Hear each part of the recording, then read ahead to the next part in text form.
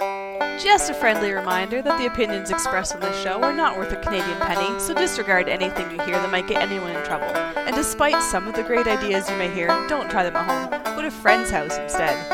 It's time to get a gun. That's what I've been thinking. Well, I could afford one. And if I did just a little less drinking, time to put something between me and the sun. When the talking is over,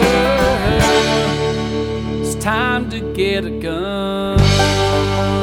Hello and welcome to Slimefire Radio. This is episode 428 for October 28th, 2021. Okay, I have to stop you. What's that? 28? It's October. Last week I said April. What did I say? Nobody noticed. You said October. Okay, good. But last week you said April. It was an April Fool's joke, just 6 months too early, right? Yeah. Yeah. Nobody noticed. Anyways, I'm a host, Adriel. I'm another host, Kyle. I'm another host, Mo. And I'm Kelly, who interrupts. and mistakes their months 6 months apart. Totally didn't even know I was doing it. I don't know how I came up with April, but it was April. I'd hate to see if we still had checks around. I'd hate to see what you wrote on your checks. Probably like still on 2012 or 2011 or something like that. Eh? Who uses checks? You obviously wanted nothing to do with winter, and you were ready to jump back into spring. Skip the entire thing this year. I really terrible idea. I hate winter. I like skiing. I like snowmobiling. I like skating. I like building snowmen, but I hate snow and cold. Sounds like you love winter. You should move to Alberta. Yeah, I was just gonna say that sounds like you love winter. If you could do it all in one day and get it over with, that'd be awesome. One day of winter, and then let's move on. Okay. Yes, the 25th of December is perfect. Cool. Well, What We Did in Guns this week is brought to you by the Calgary Shooting Centre, Canada's premier firearms retailer. Right now, they've got Federal Black Cloud, which apparently is like practically cyanide for ducks and geese. You just fire it close to them, and it just wipes them out. Really? Mm-hmm. It's shotgun ammo. It kills the ducks and geese and whatnot. You know something about that, though. Killing the ducks and the geese. Yeah. I'm going tomorrow as well. Getting up. Do you want to start us off with What We Did in Guns? Okay. So I did a few things this weekend. Whatever. So I took a new shooter to the range, and she had an amazing time. It was at Frontenac, by the way. We did all kinds of things. We did a couple of different calibers of pistols. We did shotgun. So I brought her. I gave her the opportunity to try out my 1022 as well. She goes, "Oh, I like this." Shouldn't spoil her right off the hop. I know. She's gonna go buy a 1022, and she's like, "Oh, this isn't like Kelly's." Yeah. Well, I kind of lied to you. She went out a week ago, and her brother took her out, and he had a 1022, and it was stock model. And I said, "Oh," she showed me a picture. She was all excited about it. And I said, "Oh, that's awesome. Good for you." And she goes, "I want to go shooting." I said, "Do you want me to take you?" And she goes, "Yes, please." And I said, "Would you like to try pistol?" And she said, "Yes, please." So she was able to.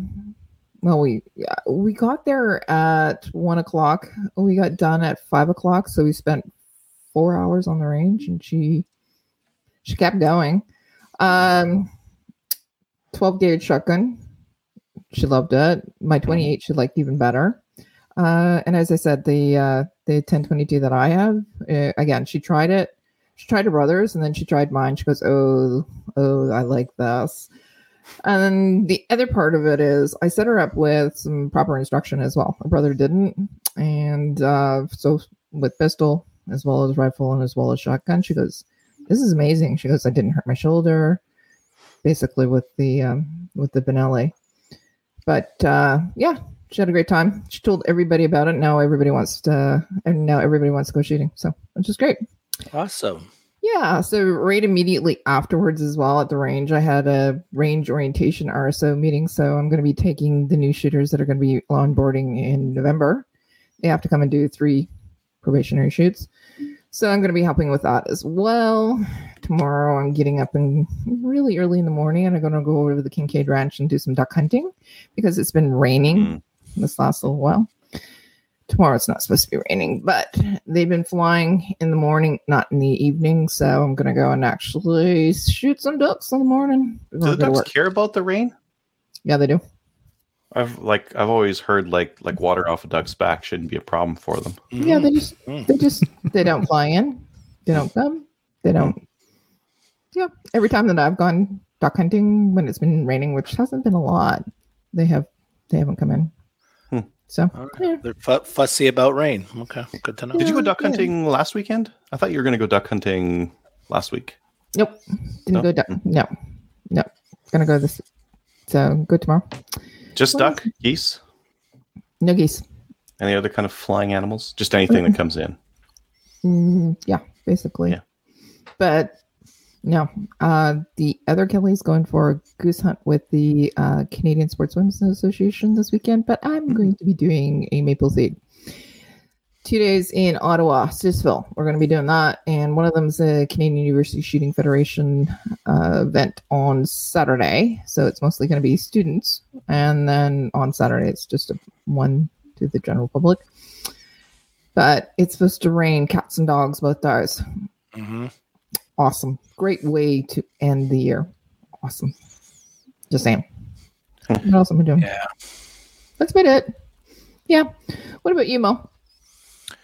I picked up the pace for my dry firing because I have the 2 matches this weekend. So one Saturday, one Sunday. The outdoor one, the one on Sunday will be outdoors, and it's at Eastern Ontario, so it's going to be in that area. So cool. Yeah, it's going to be rainy, but it's going to be pretty much the last outdoor one I'm going to be doing this year. So I'm looking forward to it. The one on Saturday is at CTM, the indoor, and I was disappointed because this is the second indoor match that hasn't sold out, and I'm thinking it's all to do with COVID passport. Yeah, so our people clearly are in the unvaccinated camp. So because I mean, pre-COVID, I confirmed with my friend Louis because he's very, very in tune in the Quebec shooting scene. And yeah, these matches would always sell out within the first couple of minutes. And now they're not, like half filling up and stuff. So, and this is the second one. So it's disappointing, but I understand it, I guess. Yeah, the same thing's happening here. Our indoor stuff, outdoor. We have some outdoor stuff still happening. Those are selling out within minutes, but indoor? Yeah. Or we're canceling them. We're not doing them. We're not going to be doing any at FRPC over the winter. Yeah, it's disappointing because, it's disappointing because, I mean, obviously we have to go through a winter and we want to keep shooting. And I'm hoping that, when we get into January, February, that this stuff will go away. But now today there was there was a story about the Delta Plus variant. So I'm like, oh great. Just more. Put on your parka and go shoot outside. Just go to the outdoor shooting ranges. This is the man that has snow currently. Do I have snow right now? I saw pictures. Sherwood Park. Calgary? Edmonton? Was it Sherwood Park that was a little frosty? Everybody had dukes on. It was white on the ground. Oh, really? Yeah. Ah. Alberta. It was nice here today. Oh, it's nice here. And we just totally threw Mo off his track. I just had one more thing. I just did a bunch of reloading for the 9mm for the match, and then tomorrow I'm gonna head to help with the build for the CTM, the indoor one, and that's it. How about you, Kyle? Well, I won the lottery. Yeah. What? Got into Superstition Mountain. Oh, congratulations. Okay, that's still really cool, but I was hoping that you would, Oh, yeah, me too. Won the lottery and fly us. I won. I should have said I won a lottery. Yeah. Because the way they do the registration is a lottery. So, won the lottery, got in, so submitted my match fee. So when you get in your double stick?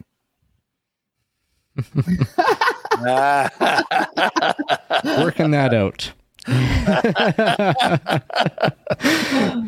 Working that out. Yeah. But so I got a few months to figure that out. And I'm just like we said last time, cross my fingers. Hope that things change before then. But yeah, Hope so. we'll see. What do you mean? The Well, regulation? hopefully they don't require it to go down in like 6 months' time. Yeah. Yeah, I know, but we'll see. Other than that, I mean, I really want to go. There's only one reason why I would have actually paid the match fee. Like, it was different this year because normally they give you a week to pay. This time, they in the email it's like pay in 3 days or you're out. done? Yeah. So Yeah. that was More different. reasonable. That's about it this week, but this weekend's actually going to be a busy weekend because we got a little bit more wood. So we're going to go and finish off the 60 yard because we didn't get enough wood to do the 100 yard range. But we can go and figure out the 60 yard and get that finished up and ready for fill. And then on Sunday, I've actually lined up with a couple people. And yes, Sean, I got more wood. But Sunday, I'm actually going to be sitting down with a couple guys and recording another episode of The Asylum. So I should be able to have that out by the end of next week. Good stuff. Aw, I Yeah. can listen to it. Yeah. It should be interesting. I think people are actually really going to be interested in it. Don't really want to go into too many details, but it has Well, just give to do us with a quick synopsis so that people can go over and listen to. Once they're done Slamfire, they'll go over and listen to you. So the It's gonna be couple about guests I guns, have right? on recently traveled down to the States to shoot in a big match. And so we're going to go over that match and the experience of traveling with guns, which I mean, I've done, but maybe not a lot of listeners. And it's actually pretty simple. And It's then also easier to doing it go- during like It's easier to COVID go times over. now. Sorry? Yeah, it's easier to go over with them and then come back. Actually, Oh, absolutely. I've yeah. had more hassles coming back than going down. Mhm. And for Sean, The Asylum, that is a podcast I had started doing before I joined Slamfire, just a solo Lunatic Tactical podcast. Very informal, more fireside chat, long episodes usually. So What episode just are you me on? talking with people, literally just talking. What episode are you on? I think this will be episode 5. It's been a. So- I took a bit of a sabbatical. Yeah, I took a little bit of a break as soon as I joined Slamfire, but last month I got an episode out and we're going to get this one recorded, and I'm going to try to get at least an episode a month out Awesome. of that. So, That's good. Yeah. Cool. and Unknown Snipers, no, they're not snipers, they're competition shooters, but don't want to give I know away who all they the are. details. I just a little bit to reel people in. I know who they are. I know who you're going to have on. You You probably, gave away too much already. Stay tuned. yeah, but that's pretty much what's going on with me right now. So You haven't John Wick, right? Hmm? You haven't John Wick. Yeah, John Wick. absolutely. Yeah, John Wick. Yeah. Keanu Reeves. Yeah. The John Wick. Awesome. I wish. All right. I think that takes it to me. I hit the range with a listener, Thomas. So he's gearing up for deer hunting this year. And so I'm like, hey, have you sighted in yet? He's like, nope. So I'm like, all right, let's go to the range and sight in. I need to sight my stuff in anyways. So took my What are you gun, using? took his. I took the Maverick and I took my Axis out, and the Maverick doesn't like my 140s, those new ones, the Seiko ammo that I got. So I either got to make some 130s or just use the 140s and just don't care about the fact that it's popping primers on it. Oh, I don't really like that idea though. So They probably, overpressured popping primers? it's doing it with like factory ammo. It just does not like 140 grain bullets. If you run 130s with it, it's fine. Fine. If you run 140s, doesn't like it. Hmm. Doesn't like it. So Yeah, I think I'm just going to run the Axis and make it easy. At the same time, I got like some footage with my spotting scope and phone scope knockoff thing that puts my phone on the camera thing and slow motion and vapor trails of bullets and all that kind of stuff. It's really neat. Yeah, I saw that. It was really cool. Yeah, I put it up on Instagram. It's just like, it's neat. Yeah, man, like using the video camera on that thing on the target. Oh, so good. Because you could just video it and be like, oh, okay, there and doing this. And I'm totally off the paper. Okay, I'm going to rewind. Okay. Oh, there's the bullet splash right there. Okay, perfect. I'm going to go up and over here. And it's just better in so many different ways. You don't miss any shots. It's just perfect. Yeah, very convenient. And for a gun reviewer, boy, fantastic for getting some downrange footage, right? So that's cool. Yep. Yeah, I think it's going to be cool. And then for his rifle, we were he's running a 303 with a scope on it, and we were having zeroing issues, which I believe were the scope, because we'd make an adjustment and it would do like something nothing or something totally not what we asked it to do. Okay. And it's like an older scope, so he's hunting for a new scope to put on it now. What was he running for a scope? It was like an older Tasco 4X. Okay. Yeah, some of those are like you set it, you never touch it again, and it'll be fine for like decades. But then some you adjust it and they get all screwy on you, which I have experience with too with that same model of scope, my dad's scope. Yeah, anyways, it was a good time at the range. Chaz 3-gun got a replacement stage vehicle donated from Guardian Auto. So we had our stage car got smashed by some miscreants, and these guys were like, "Hey, this motor's toast. You guys want this? I think it's a Jeep Patriot. Yeah, Jeep Patriot. Nice. And you said, yes, please. I had one of those before, and it's like, yeah. Like the previous car we had as a stage vehicle was this tiny little Kia, which is actually really great because we could like drag it around and push it around there. Like, so as a stage prop, very convenient. Yeah, a little bit tight getting in there. This one is going to be a little bit more comfortable and fit more people. So our bigger guys who shoot 3-gun will be happy to see a bigger vehicle now. Make it like a clown car. See how many people you can fit in it. Oh, that other one was very small, but again, like very light, super easy to drag around with a chain in a vehicle and whatnot. This one's going to be a bit heavier. Yeah. I'm actually going to meet one of your Chaz guys on Saturday. Oh yeah.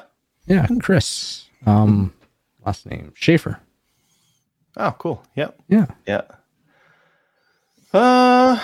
There's a Sherwood Park Fishing Game Association AGM later tonight. Oh, is it? That. Yeah. Maybe I'll go to that, see what's going on. And then I got a trigger video out. It's not next to me here, but Rick had loaned me a Tandem Cross Ultimate trigger kit, which is a trigger kit you can pop into a 1022, and it was very nice. Yeah, like it. Yeah, they're pricier though. Like that's a $170 trigger kit, right? But it's super nice. Yeah, super nice.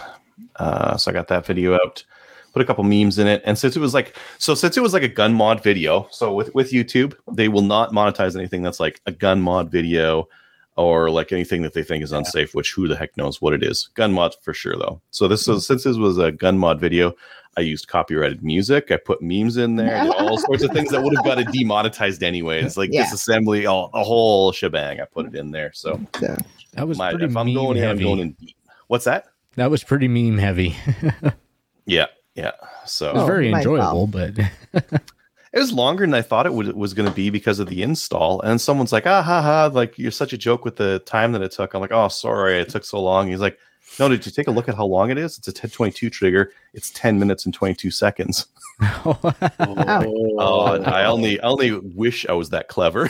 That's just a coincidence. Happy coincidence. Yeah, exactly. But it's good. It's a good time. So I got that video out. I'm hoping to get a couple more out here as well coming up soon. So I think, do I have gun stuff on the way? I got to set in my kid's rifle this weekend.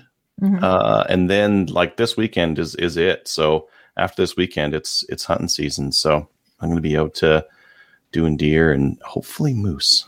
Where are you going hunting? I think I'm gonna go with Thomas to I don't know, somewhere around west of here. Okay. And then I've got a week booked off where I'm gonna head out to my parents' place and do some hunting out there. That's where I've got my moose tag. So that's where I gotta go. And if I get a moose, yeah, gonna need some freezer space. Yeah. Set for the year. If I get it early in the week, I might try to process the whole thing myself. If I get it like mid or late, no chance. No. Straight to the butcher, not doing it because it's so much work. Yeah. But early, I could do that. One of the nice things about hunting in Alberta is that by the time it's November and it's hunting season, your garage or shop or whatever, wherever you're storing your deer or moose or whatever, it's probably cold enough. Like we don't have issues of meat rotting or anything like that. The issue I more frequently run into is they freeze. Meat freezes. Yeah. So and then you got to rewarm. You're not hanging very long then if you're gonna. Well, I'll hang like a couple of days if I can. So if I shoot it early in the week, then I'll leave it hang for a couple of days, and I got to get processing. That'll take a while. Yeah, I'm not doing like a 30-day dry age or anything like that. A couple days, make sure the blood drains out of it, and then start hacking it up. Yeah, see, I'm a minimum 7 days up to 14 days for when I hang animals. Do you have a climate-controlled spot where you're putting your deer or moose or whatever?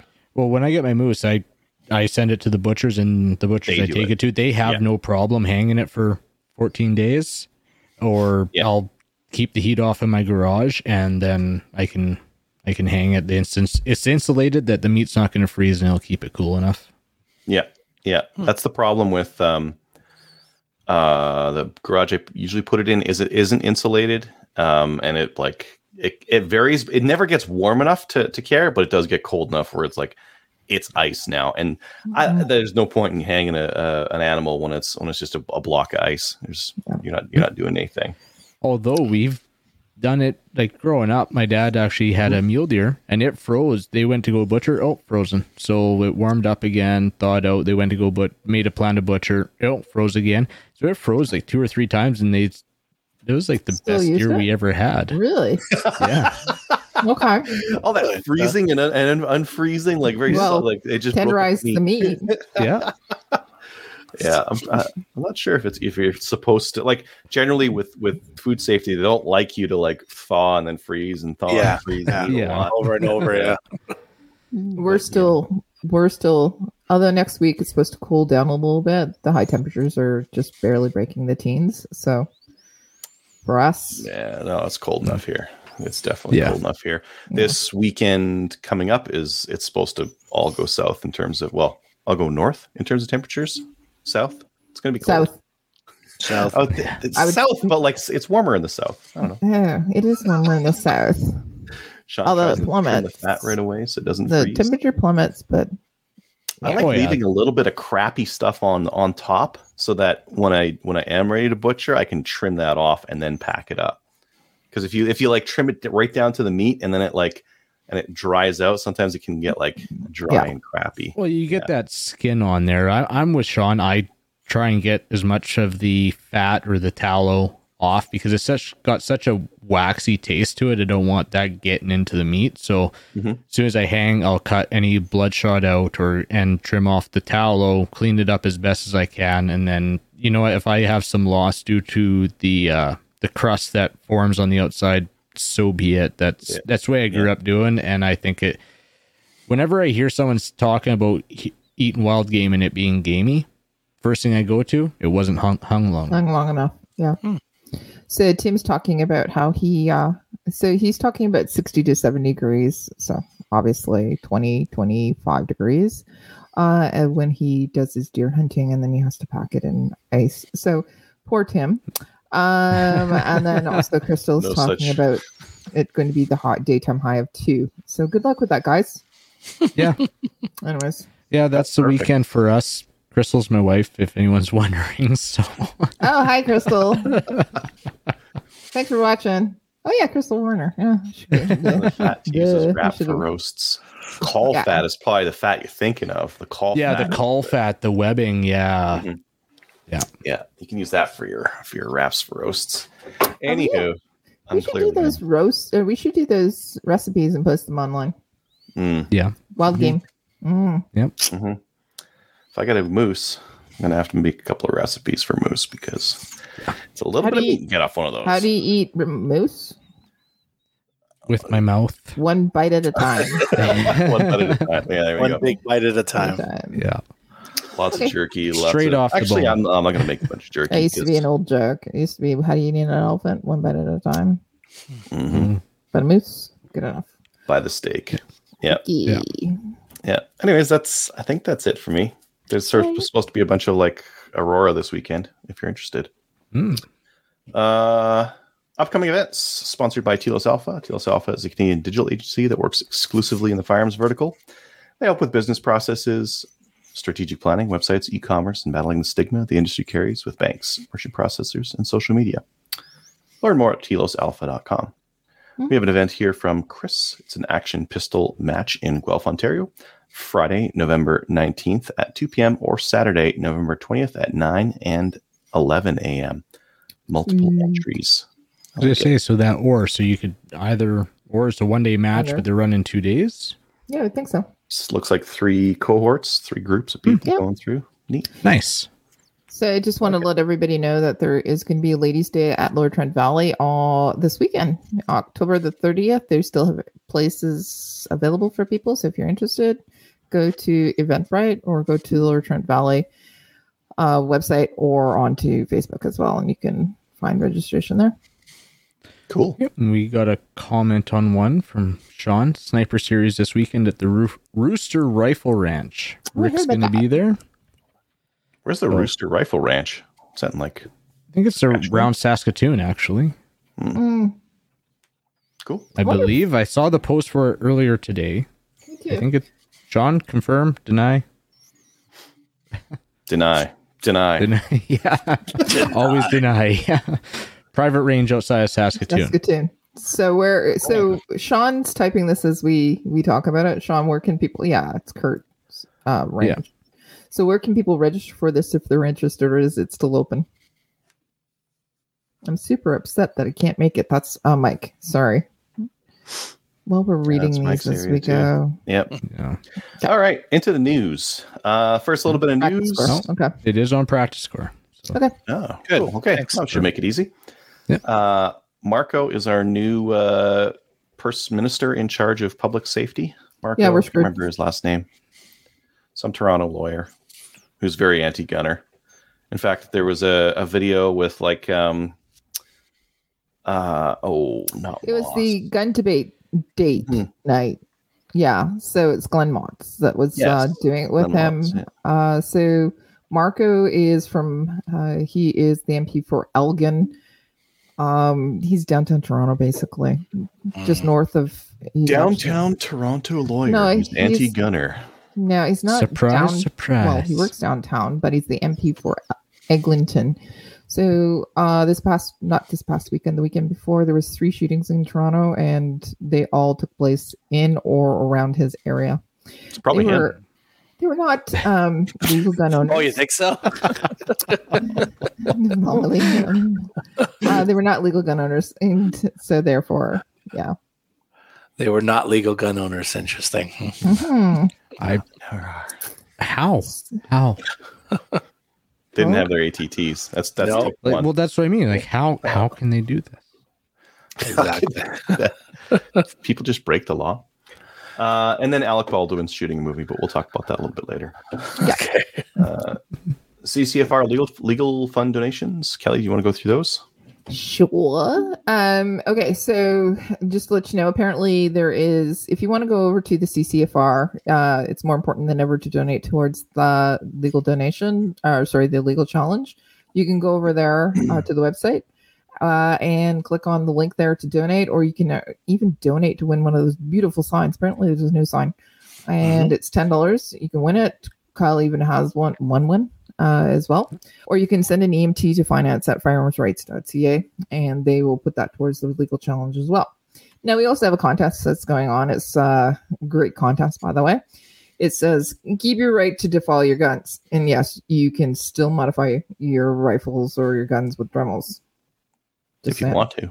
If you want to. If you want to. Right. If you listen to us, you will hear us often talk about how we love to use the Dremel. It's everyone's favorite tool, specifically Adriel.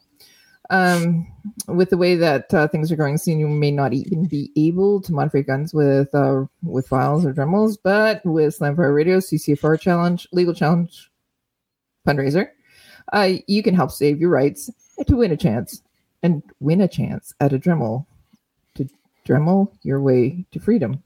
I think wasn't that Kyle's quotation? Mm-hmm. Yeah. So Dremel your way to freedom.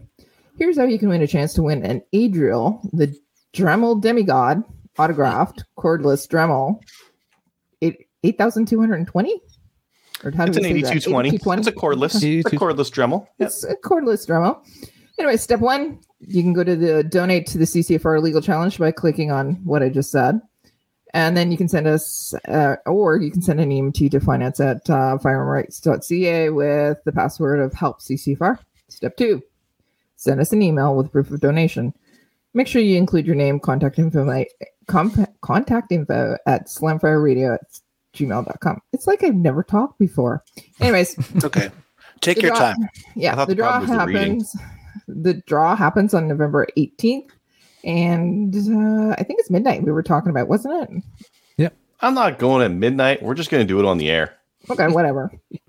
So it goes, the draw is going to be happening on November 18th. So we have a couple of people who donated this week. We have Anthony N, Joel H, Russ N, and Lincoln W. We're going to add you to the list of people who've already donated. So good luck with that.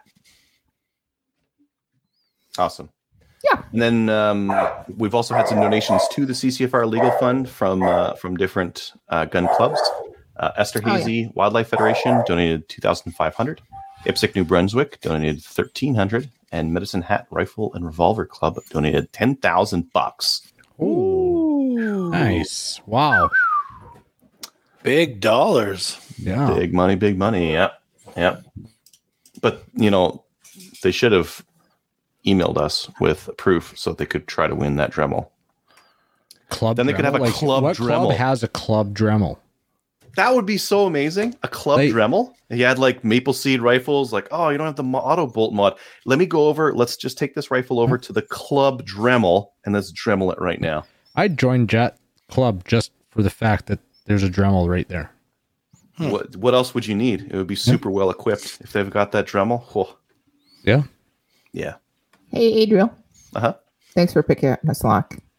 I tried doing it smoothly. You don't have to point it out. It was very smooth. Have you ever listened to the Jocko podcast? All the time, yeah. Yeah, it's extreme ownership. Anyways, Thanks for picking up my slack there, bud. No problem. I'm concentrating on my dog's barking in the background. My kid's walking in. Anyways. Oh, I didn't hear that. You didn't hear my dog barking? Yeah, we heard you dog. A club labrator. Ooh, that's fancy. Yeah, Ooh, that'd that would be good. That's too fancy. yeah, that's leave. right up there. Yeah. Yeah. Hey, you know what happened at my club? What's that? What? We installed cameras at the long range. So at the 400, You guys and didn't have? 300? Oh, sorry. Wait, like at the target cameras. at the targets. Oh, Oh, nice. So what you Fancy can smashy. do is you can actually, so you can ask to be given the password and you can log in and you can shoot and see your hits. on your Wow. phone. blowing my That is- mind. Yeah, that's pretty amazing. awesome.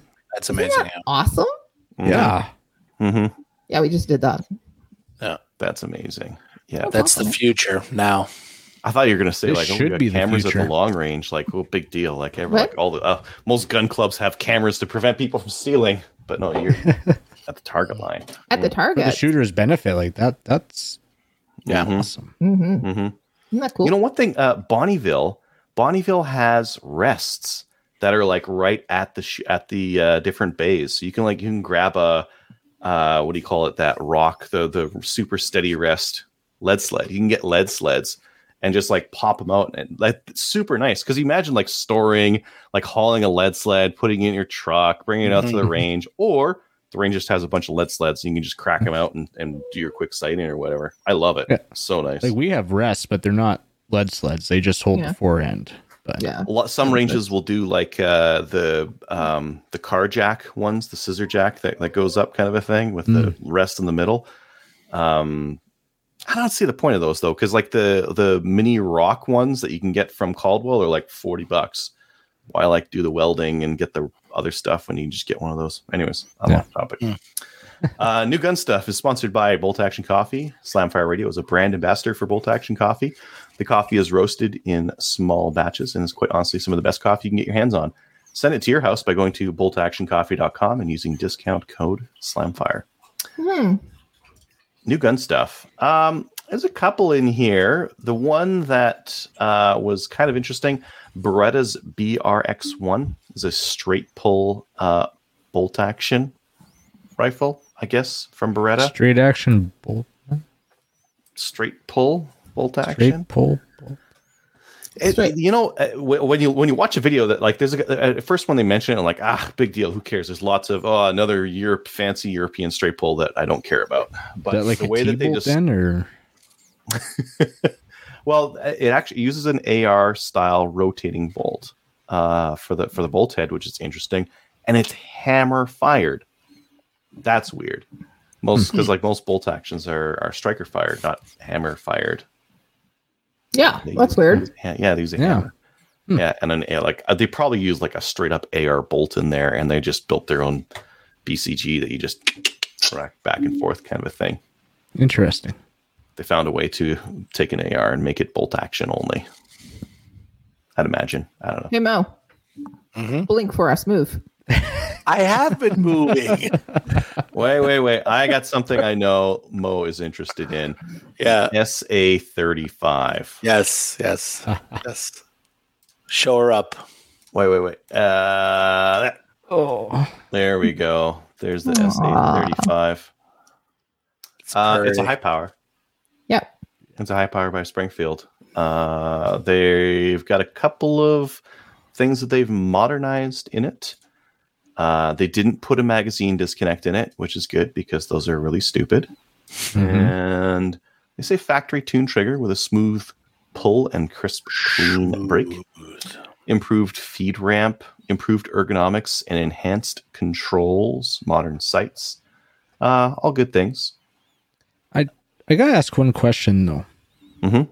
If you're gonna clone a gun, why clone a high power?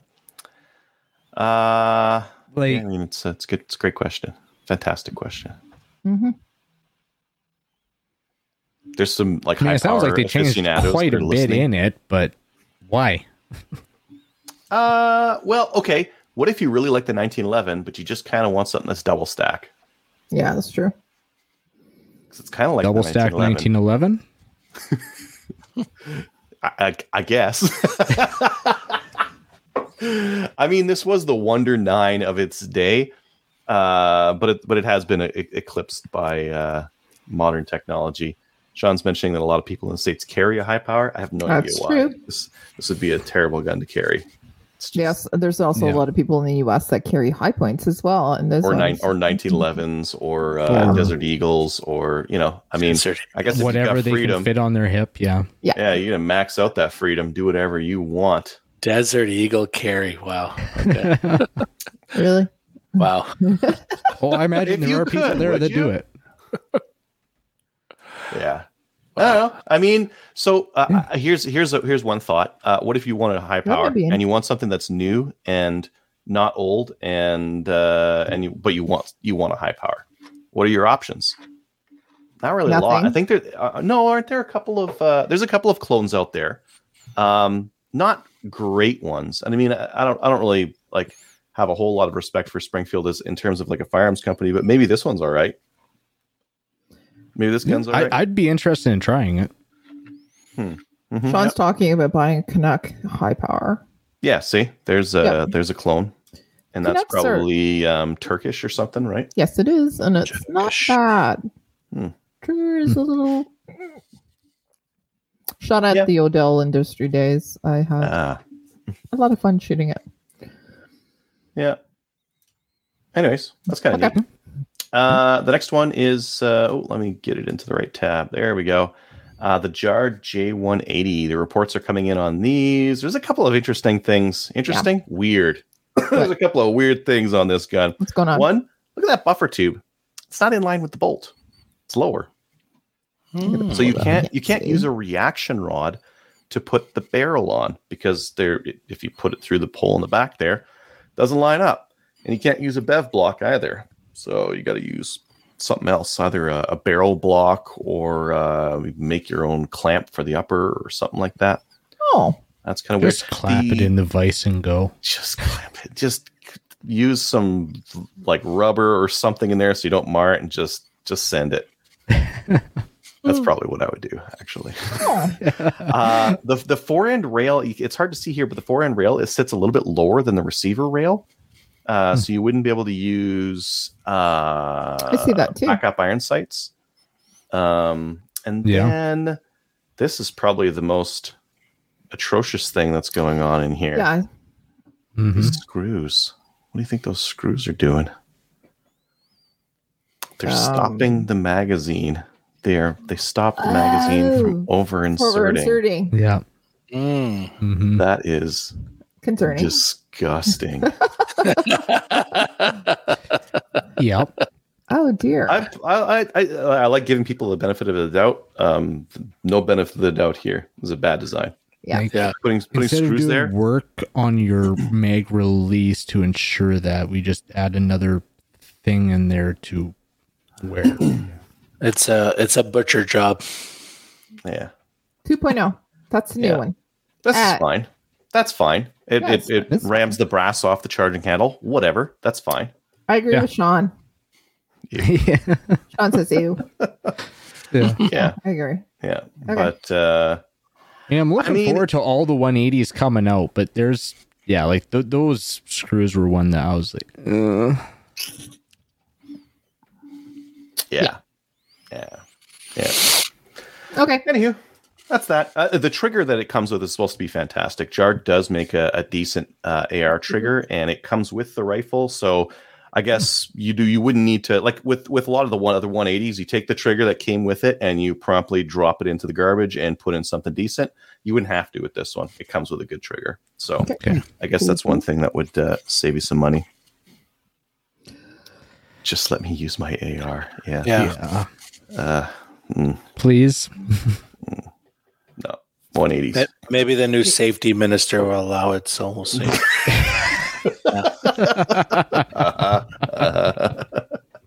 No. Yeah, not gonna happen. Why don't we get into our main topic? So for today, for our main topic, we're talking about layering on safety. And why would we want to talk about that, Adrian? We'll get to it at the end. We'll get to it at the end. All right. It'll be a full breakdown of layers of safety and why they would stop a safety concern from happening. Why don't we start off with basic rules for safety? What are the most basic rules that you guys follow? Mo? I think the most important one is always assume a firearm is loaded, because that one, if you go to pick up a gun, if you make that assumption, you're always going to do the right things to make sure that it's not, right? So to me, that one is like the number one, even more important than the pointing in the right direction, because you're going to do that stuff anyways after. Mm-hmm. But I'm going to make sure that this gun is not loaded. Right? Go, Mo, with going right to the root of it. So I always assume that any firearm is loaded. Loaded, yes. Okay. Yes.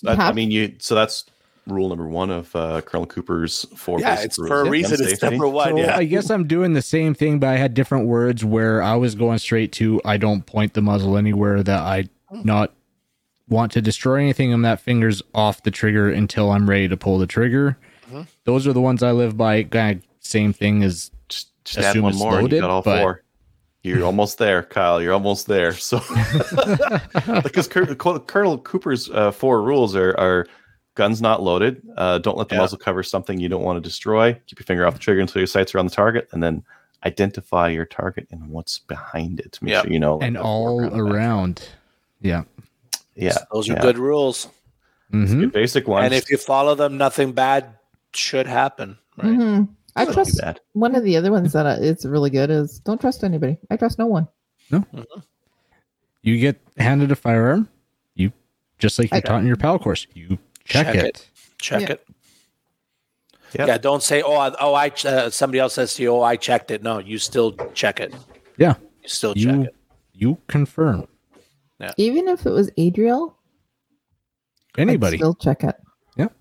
Even if it was Adriel. Especially if it's It could be Adriel, it could be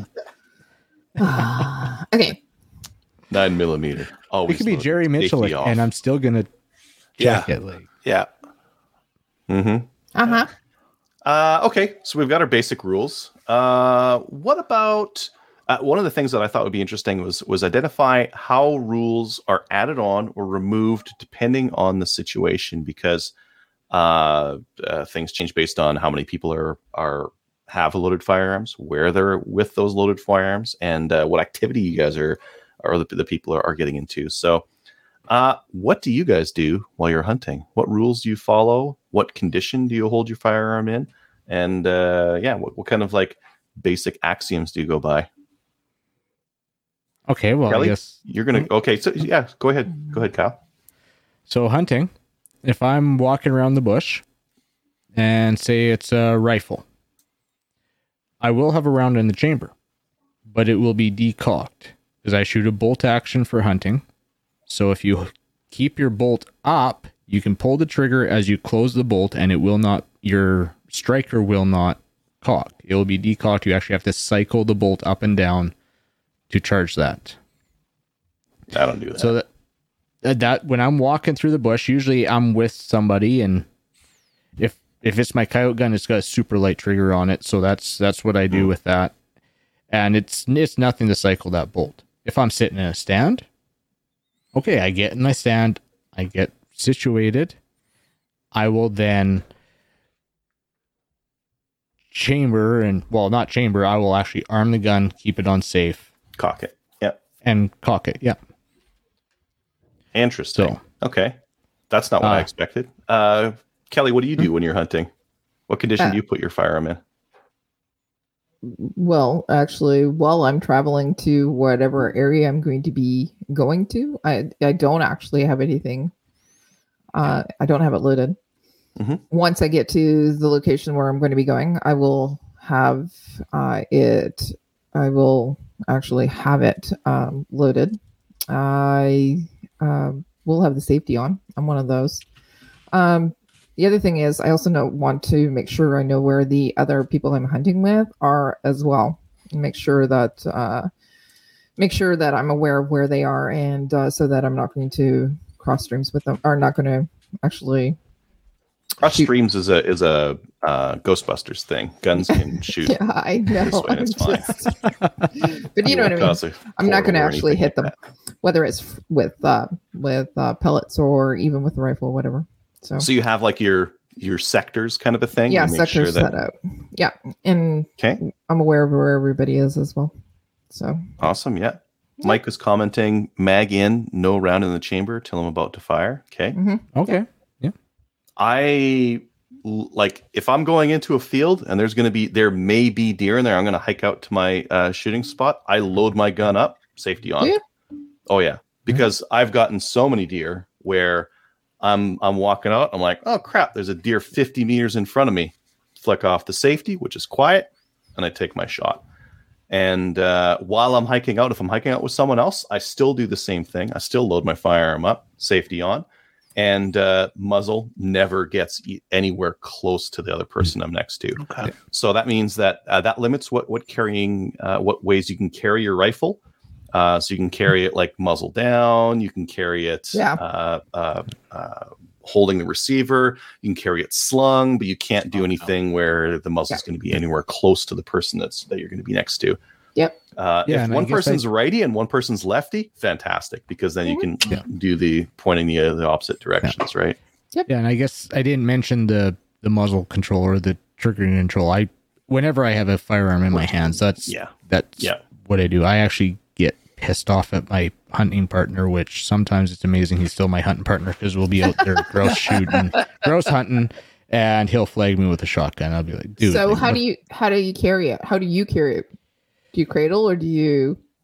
Depends. I actually have a backpack that it can sit in. So if we're on a hike, it's there. I can pull on my shoulder strap and it comes out and I can bring it out. If not, I'll go from just a shoulder carry, or I will cradle it where my thumb will actually be over the bolt, covering the trigger guard. It's just comfortable. I can just cradle it that way in my arm, thumb on the bolt, covering that trigger guard. And like I said, I do walk not cocked because, there's a deer. I as I'm shouldering it, I can have that cocked and armed and you can get it ready, right? Yeah. So I like to make the least amount of noise possible. So that's I'm noisy as hell. I usually trip.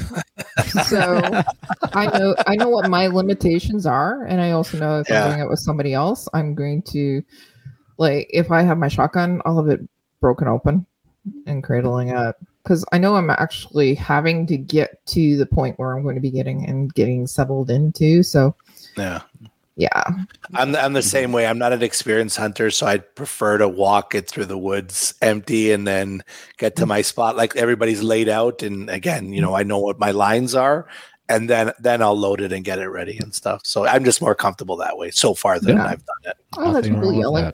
Yeah, and I'll have people yelling at me, Kelly, and I'm going, just hold on, they're not waiting for you. And I go, I know. And then bang. Okay. Yeah, I think that's that's about it. Is there anything else to talk about for hunting for safety? I would say just like if you're crossing fences or whatever, like it's same thing. Unload. Yeah. Unload. While if you have to cross a fence, you know what? Find a fence post, take your rifle, put it on the opposite side of the fence, lean it up against the fence post, crawl through the fence, grab your rifle, and go. Don't try and shimmy your way through a barbed wire fence or whatever with a rifle slung on your back or trying to. No, you just ask. Guess what? You're not going to shoot anything as you traverse that fence.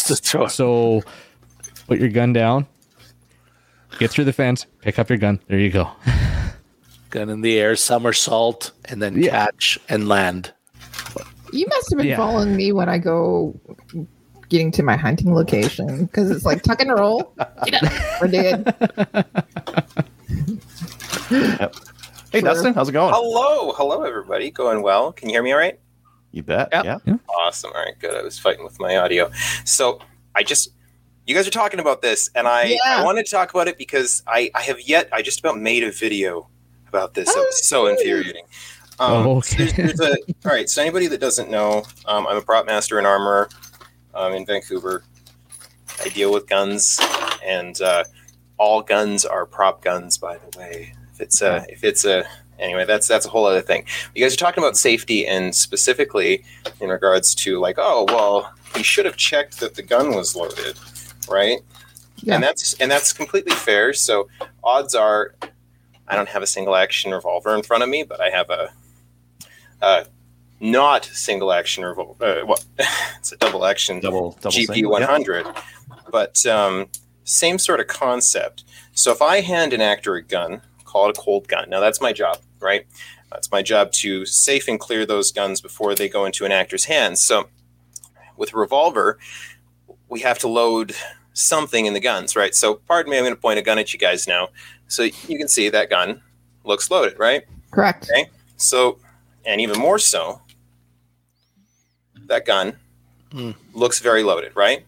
Mm. Yep. I did not break the law. These are dummy rounds. These are camera dummies. This is specifically, so they look real, right? It's a real projectile, real case, dewadded primer, but unstruck primer, right? So odds are this is probably what happened. The difference between this thing, I don't know if you guys can hear it. Yeah. You guys hear that?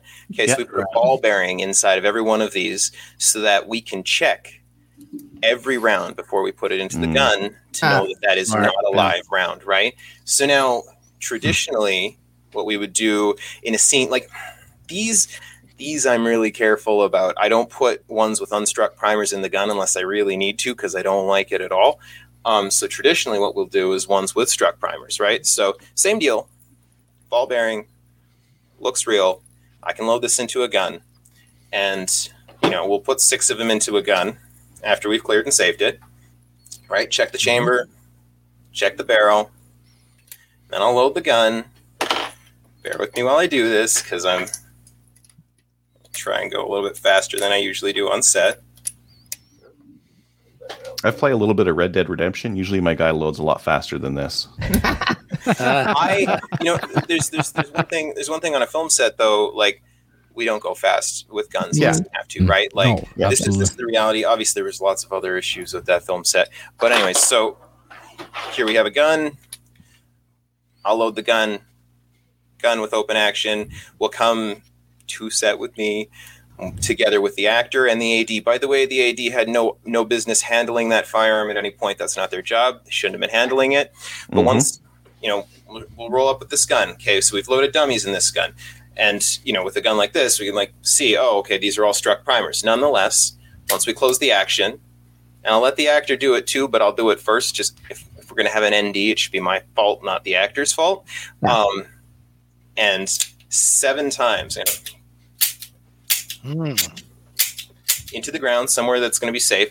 And if it's a 6-cylinder revolver, I'm going to pull that trigger 7 times. And if the actor wants to do it, I'm going to let him pull it 7 times before that gun gets pointed at anything or anybody, right? That's how on-set firearm safety procedure is supposed to be done, right? Shouldn't be an AD saying, here, cold gun. That's a thing. It's fair to say, yeah, well, Baldwin should have checked his gun, man. But the gun was loaded and it looked loaded, right? Him checking the gun wouldn't have helped. And because it's a single action, with a loading gate, he's not going to pull 6 rounds out, rattle check them himself and load them back in.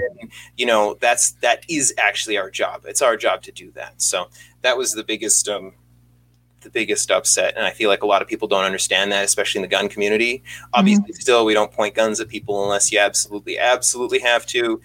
I won't talk about that side of things, but it would have been a really easy mistake to, be handed a gun. You've been told it's a cold gun that looks loaded, and, the other stupidity that happened. So sorry, I just wanted to pop on and say that because. Well, we have a lot of questions for you. Yeah. So because we are the firearms industry, right? Or we are firearms owners, and we are super safe, obviously. So Sean wants to know what's the procedure to use with blanks.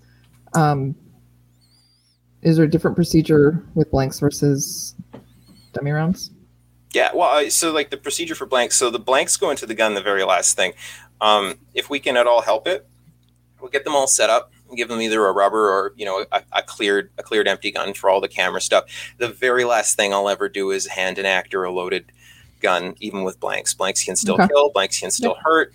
They're dangerous. So usually the procedure is we'll get all the camera stuff set up. Usually I'll get your actor, practicing with a dummy gun, a rubber. I felt so bad the last show I did.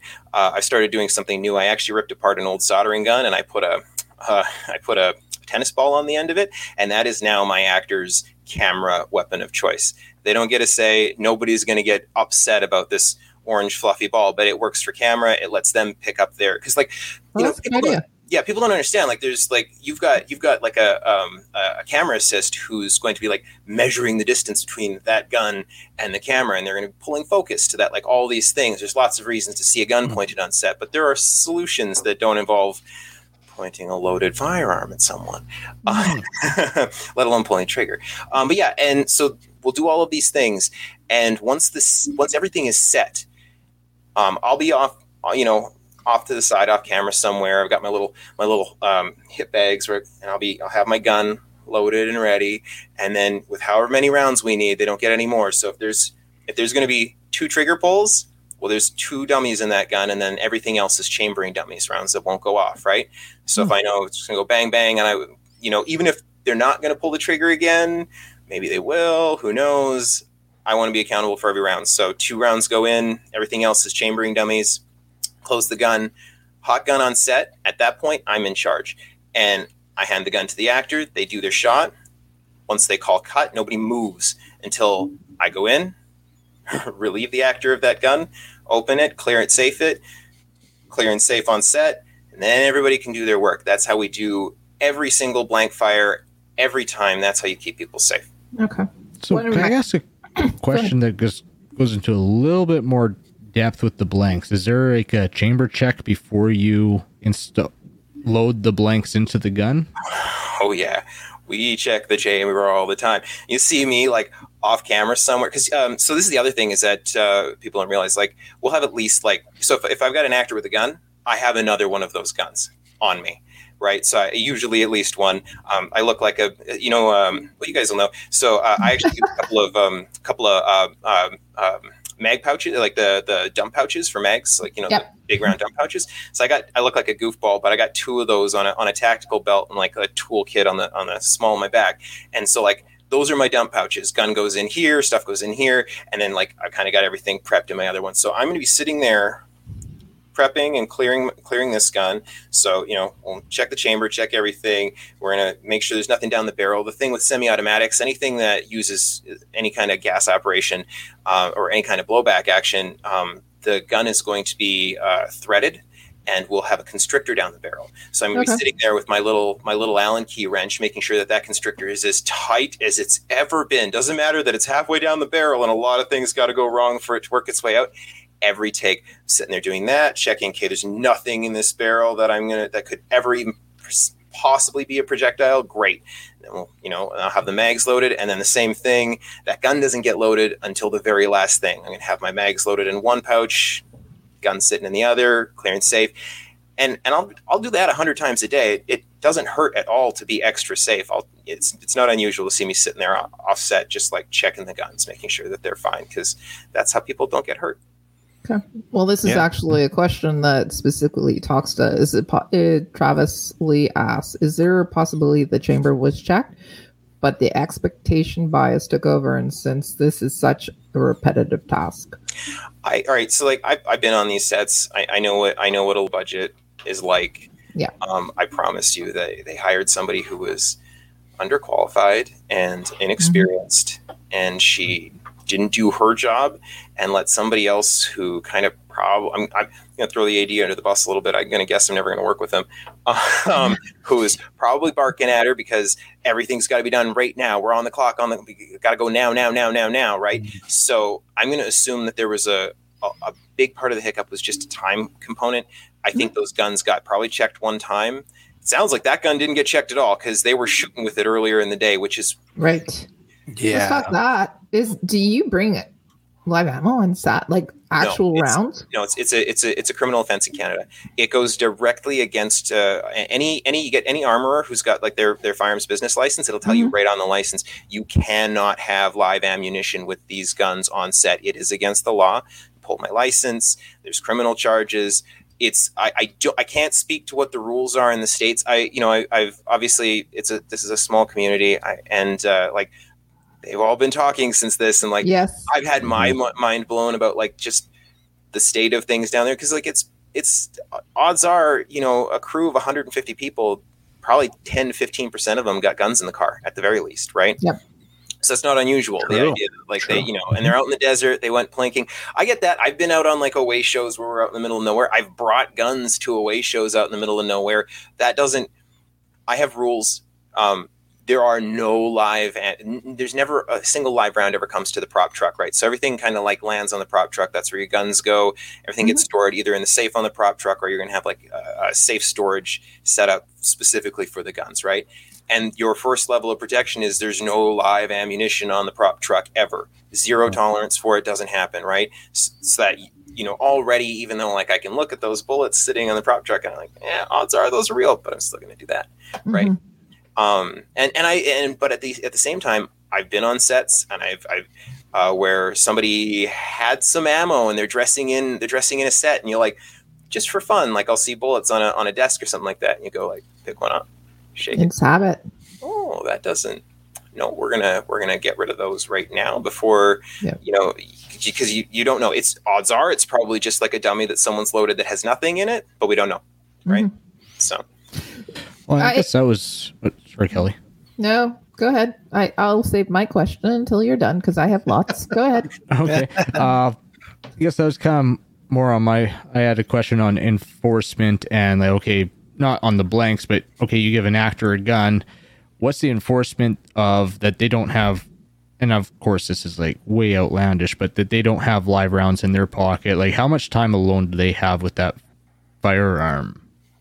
I won't hand an actor a gun that I'm not in a line of sight with at all times. It's, again, I mean, at least in the Canadian context, that falls into that realm of like, I still need to be directly supervising them. Odds are that actor doesn't have a firearms license. That gun is out under my name. I am responsible for it. And as such, it doesn't leave my line of sight. I might get out of the way, for a camera. Like I've had times where I've had to like just step out of the way. So I'm not for a second in direct line of sight of it while the action's going off. Mm-hmm. But I am within as close to immediate control as possible at all times, right? Mm-hmm. You don't leave actors alone with guns. They're children. Okay. I could believe that. Well, it's delegation of responsibility, right? Like the actor's responsible for getting the take, right? Not for checking the gun or doing all these other things. Mm-hmm. You hire someone specifically for that to do that job. Alec Baldwin is anti-gun, man. He you don't get much more anti-gun than the guy. So is it fair to expect him to be a firearms expert because he's shooting a gun in a show? No, it's mm-hmm. no more fair than expecting anybody I've ever taken to the range to be a firearms expert before I put mm-hmm. a gun in their hand. They're relying on me the same way. But I'll push back on that. Hmm? And the reason is because Alec Baldwin, this isn't his first rodeo with respect to firearms. He's been in a lot of movies that he's shot. The fact that he was the producer and also the producer, a little bit of the responsibility on his end. Yeah. It's still the armorer's responsibility to. But I will push back on that as well. Okay, so Dustin, you are both a prop master and an armorer. Yep. Do you do both roles at once, or? Depends on the show. All right. So, like for instance, I'm just gearing up next week. I'm going to be away for a month, just armorer gig, right? For a series.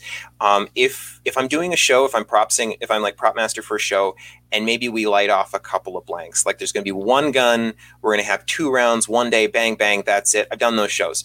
I'm just going to do it. I'm licensed for it. It's fine. It doesn't require a whole bunch of my focus. I can tell my team, hey, this day I'm armorer. So I up until that point, and then that day, that's my only job. Don't bother me. I'm focused on guns and making sure no one gets hurt. But if there's lots of guns, like the show I'm about to go on to, if there's lots of guns, requires lots of focus, no, you hire someone for that. That's what the armor is there for. My only job on this show for the next month is just firearms. Okay. So that's what was taking place. Apparently she was both the prop master as well as and it's a Western. I would assume there's more than one day with firearms. Yeah. Right? I've read some interviews with some with a particular prop master that turned the gig down. And again, like I know I've been on these low budget shows. I know that they're chasing after every penny, and any opportunity to not hire an extra person, they will. Yeah. And so like that's probably what happened, right? Yeah. They didn't hire someone because it was cheaper and this girl could do the job. And I'm not sure what the licensing requirements are in the States. I think they're probably less so than here. Probably. Right. So well, this is probably still insurance. Like you probably still need to be insured, and there's probably some prerequisites to like process to be insured for that kind of thing. I just like maybe like I guess her dad is a pretty well-known armorer, like because this is her second job, right? Like I'm upset as a prop master, her calling herself a prop master. I've been doing that job for 10 years. I know I've got the same colorful hair that she does. And that's been just great for me. But but I've been doing the job for 10 years. I've got over 30 credits and I can call myself that. I can call myself an armorer. I feel fine doing that. Mm-hmm. But she had no business calling herself either of those jobs. The experience. By the way, Sean loves that the way that you handle your business. You're the boss, not the actor. Yeah. So you're in charge of everything. Yeah. When the guns come out, especially if there's any kind of live fire, I'm in charge. I don't care. I'll fight. I had one show. There was one series earlier when I was a little younger, and it was one of those shows where I was prop master and armorer. We were only doing a little bit of gunfire, and I had a director that she decided she wanted an actor to point a blank gun at another actor in a way that was not going to be safe. And there was no way for her to achieve this shot safely. Like our job, like the other job as an armorer is to like help you achieve a shot that you want without putting anybody in danger. So like rule of thumb, blank fire, minimum of a meter distance between where that gun is pointed and anything living, right? Minimum of a meter. If you can do 2, great. And usually you can cheat up to 2 meters without ever noticing, right? With the right camera angle. This director fought me, and she thought she was going to win. And I was like, that's fine. I can leave. She's like, well, you can leave. You can quit. I'll fire you right now, but you leave the guns. And I was like, oh, no. Yeah. The guns come with me. Those are rented under my license. Do you have a firearms business license? No? That's okay. I'll leave now. And thankfully, like I had a production manager who obviously had my back. They don't need the insurance liability of doing something dangerous, right? So I say, hey, the director wants me to do something dangerous, and I've told her I will leave. He's like, please don't leave. Don't do anything dangerous. What she's asking you to do is illegal. I'm like, I'm aware. So, but again, if you're new and you're young and you're either willing to make some of those like sacrifices to do the job, to like get those titles, or just because you're afraid to stand up for yourself. Like, I think there's a lot of those things that happened, right? Intimidation. Yeah. Well, it seems like there was multiple failings. It's not just on one person. There was multiple failings throughout the whole thing. Yeah. Well, I mean, there was multiple failings just on that in that one incident, right? So you have to understand that, like, we put a lot of effort into making sure something like this never happens, right? Even the Brandon Lee thing wasn't this. A live round found its way into a gun and was used to shoot someone. I don't actually think I've ever heard of that happening before.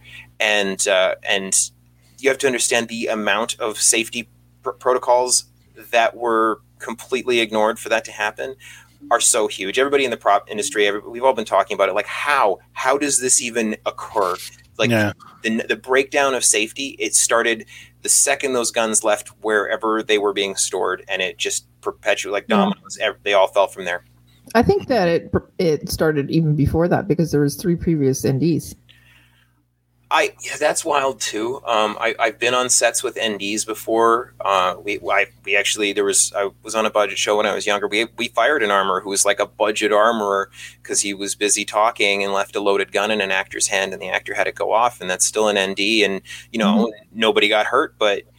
That's a blank, right? So when we're saying NDs, just that's a blank round. That wasn't a live round, right? So basically, what happened in that situation, right, is armor puts the machine gun, and it was Army boy scene, and they go do. I think they were doing a shoot house sequence or whatnot. So machine gun blast, and we call cut, and we do that scene a couple of times, and then it's time to turn the camera around.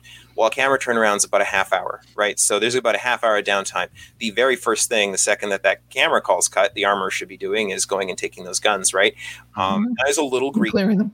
Yeah, I was a little green at the time, right? I was a little younger, and like I knew this, but I'm letting him do his job, and I realized that he was not doing that job. He was busy chatting with someone while the camera's turning around. He just left the guns in the actor's hands, and the actor didn't really think about the fact he had a loaded gun in his hand. It was pointed down, thankfully, and bang, bang, a couple of shots go off, and that was that guy's last day on set, the armorer. Yeah. Took over?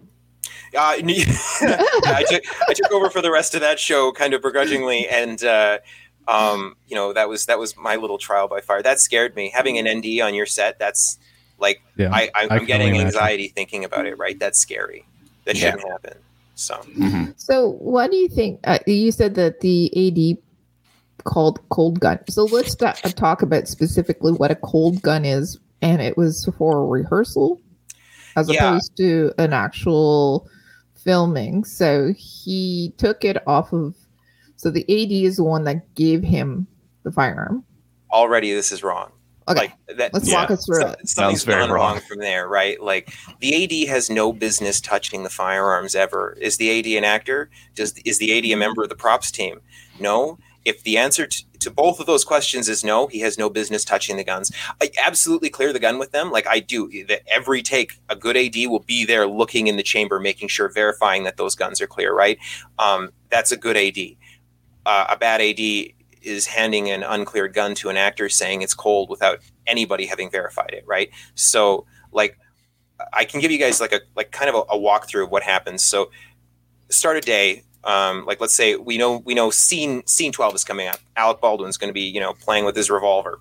Okay, so before scene 12 happens, let's say they're still shooting scene 11. Okay, let's get the guns unlocked. So we'll go to the safe, pull the guns out of the safe, and first thing that happens while we're on the prop truck, let's safe and clear them, right? So obviously they're going to be stored legally, like in Canada they have to be. So, completely unloaded, trigger locked in a locked safe. That's like, even though we use a safe, I still demand that all my guns be trigger locked inside the safe. It's just an extra thing. So we'll unlock them, prove them safe and clear. Great. Okay, let's trigger lock it. Let's put it in its own little gun case. Let's lock that.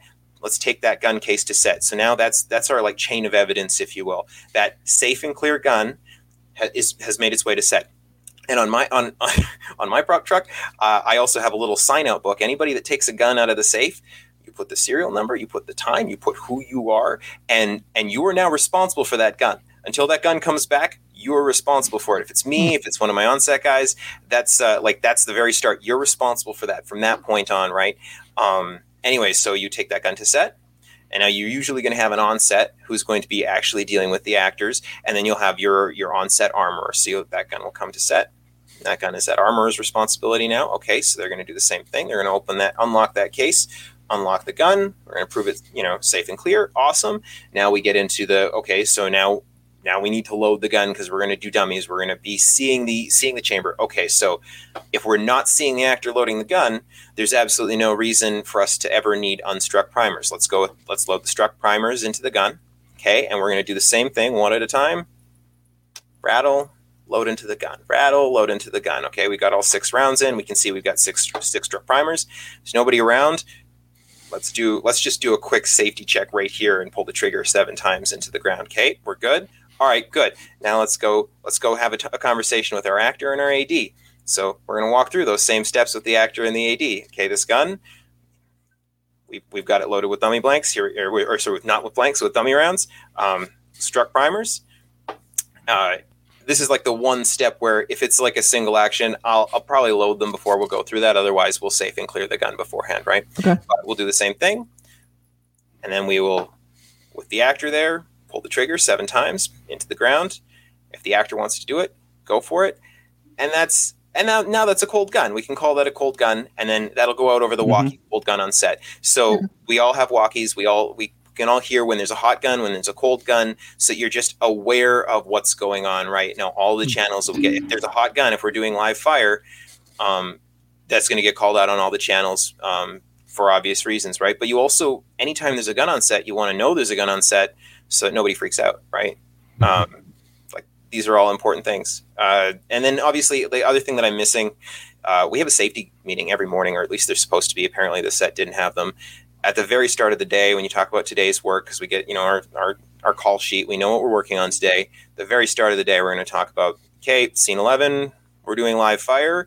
Here's our safety procedures. Anybody has any questions, comments, you feel free to talk to me at any point. Anybody who feels unsafe, you say something. That's the first point where we bring this stuff up.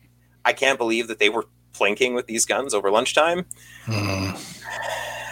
Don't get me wrong. Like I know that guns like that some of these prop guns can be used for that, especially revolvers. They don't need to be constricted in any way, so they're fully functional firearms, right? Same with anything manually operated. You see a pump action shotgun or bolt action rifle on camera, odds are that's a fully functional gun.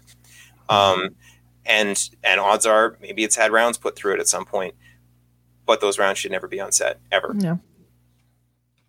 Sorry, I haven't had a chance to rant to like other people about. Do you feel better now?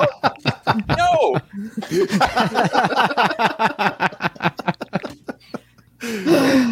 Yeah. So, you came on. You were watching. You're going. I'm going. There's Dustin. Dustin should be on this. And you've been on the show several times, and you talked about being an armorer as well. So, yeah. And it's important because again, we're gun owners. We're super safe. We would probably, let's say, I'm not saying we would probably never encounter this, or because we go through everything the way that we go through it, and inexperienced people don't. And has to be layered on. It's just like people working in the oil and gas industry. They do the same thing. They do a safety meeting in the morning. Yeah. They have very strict policies they go through because otherwise people die. You have to follow. You have to layer on the safety, and you have to follow the rules. I can't fathom a good reason for this gun to have been pointed at that DP regardless, like again, this was a camera test. There was no reason for that gun to be pointed at her. There's no reason to pull the trigger. I get it. It sounds like he was being funny or something. Like this is rule number 1 on set too. And this is like, I've told people this. I've had this like conversation in text many times. Rule number 1 with all firearms on set, doesn't matter if it's made out of rubber. You assume that gun is real, it is loaded, and it is dangerous. And it's the second that you start from there, and my whole team knows that, anybody that works for me knows that, the second that is where you start, and you work from there, and you're right. Average law-abiding gun owner, this wouldn't happen to, because they wouldn't have, regardless of how safe that gun was supposedly, they wouldn't have pointed it at her. Yeah. Maybe if it was had a rubber tennis ball at the end and it was a welding handle. Yeah, I'm sure nobody's gonna make fun of me for that anymore. Our last actor, I won't say who he was because the movie's not out yet. He's pretty well known actor. He wasn't happy with me when we put that in his hand. I'm like, I get it, but nobody's uncomfortable with it, and all the camera stuff can be done, and we'll put the real gun in your hand when it needs to be there, and it's just an added level of safety, right? I'm not part of the camp of ban all live guns on set. Live guns look good on set. And there's a lot of cases, I think they're going to paint themselves into a corner if they actually try pulling that, especially in the States, because there's a lot of stuff you can't fake well. There's not a lot of like good cowboy action revolvers. You want to talk about cowboy movies without real guns? Good luck. Yeah. Well, I wanted to ask you about so you and the rest of the prop masters and the armorers, you've been chatting, obviously. So what are some of the implications, and what's the blowback then? Because we've seen it with the Rookie. They're using air guns. Yeah, gas guns. So gas guns are pretty common. They're dewadded airsoft guns, right? Yeah. So, they'll still function, but they won't fire a projectile anymore. The nice thing about that is, right, you can literally put them up to your face, pull the trigger if you want, and you're not going to cause any damage. So there's some benefits there. The show we're doing almost exclusively gas guns because of the location. The location doesn't want us to do live fire. And so, that's fine. At least you get a little bit of the recoil. I feel very bad. So there's like a kind of main armor company in town here with it's Candyland there, and I walked into there the day after this happened. I was planning on pulling guns for my show, and I went a couple days. Like as soon as this happened, I was like, oh no, I was going to do that next week. I'm going to do that right now, and because their phone wouldn't quit ringing. While I was there, I swear to God, that phone rung probably 30 times, and like big shows who are like, no, we were doing live fire and we are not now. We're going to be transferring out all of our stuff for, replicas, gas guns, anything that we can. There's some big name shows that are doing that. And I feel really like the reality is, give it a couple of years and it'll be probably better. We probably won't, we'll probably have live fire again. There's going to be a lot of gas guns on shows for the next couple of years. So brace yourselves for some pretty crappy recoil. A lot of actors shoot machine guns with no recoil and nothing coming out the side, and it's going to drive us all wild. Great. Awesome. Yeah. I'm sorry. Something to look forward to. Yeah. Yeah. There's some big shows. It's sad and unfortunate. I'm sorry. I didn't mean to come on and take over your show or anything. This is awesome though. Yeah, it's great stuff. Yeah. No. A couple of people are asking what shows are you can't talk about shows are you can't talk about it. So we won't tell anyone. Go ahead. No, praise yourself. I won't do that. I won't talk about specifics. I can't talk about that. I won't even talk about my own show if it's not out yet. I won't talk about it. But cool. But there's some big shows, some shows that people are shows I was excited for. There's some stuff where I'm like, oh no, they're doing that. That's awful. I don't watch a lot of those cop procedural stuff. Anything that's filmed in New York is already done that way. And, so there's some big shows coming and it's sad. Yeah. Yeah. Okay. Any other questions for him? No, I was worrying about how we'd cover the Baldwin thing and whether how we'd be able to talk through it. And you bring our buddy Dustin on. We better having an expert on. Yeah, really. I happened to be looking on. I was like, they're talking about safety on. Oh yeah, no, I'm gonna make a comment right now and be like, you know somebody we could have posted. Triggered me. I went, what's this legend? Okay, you want to be on?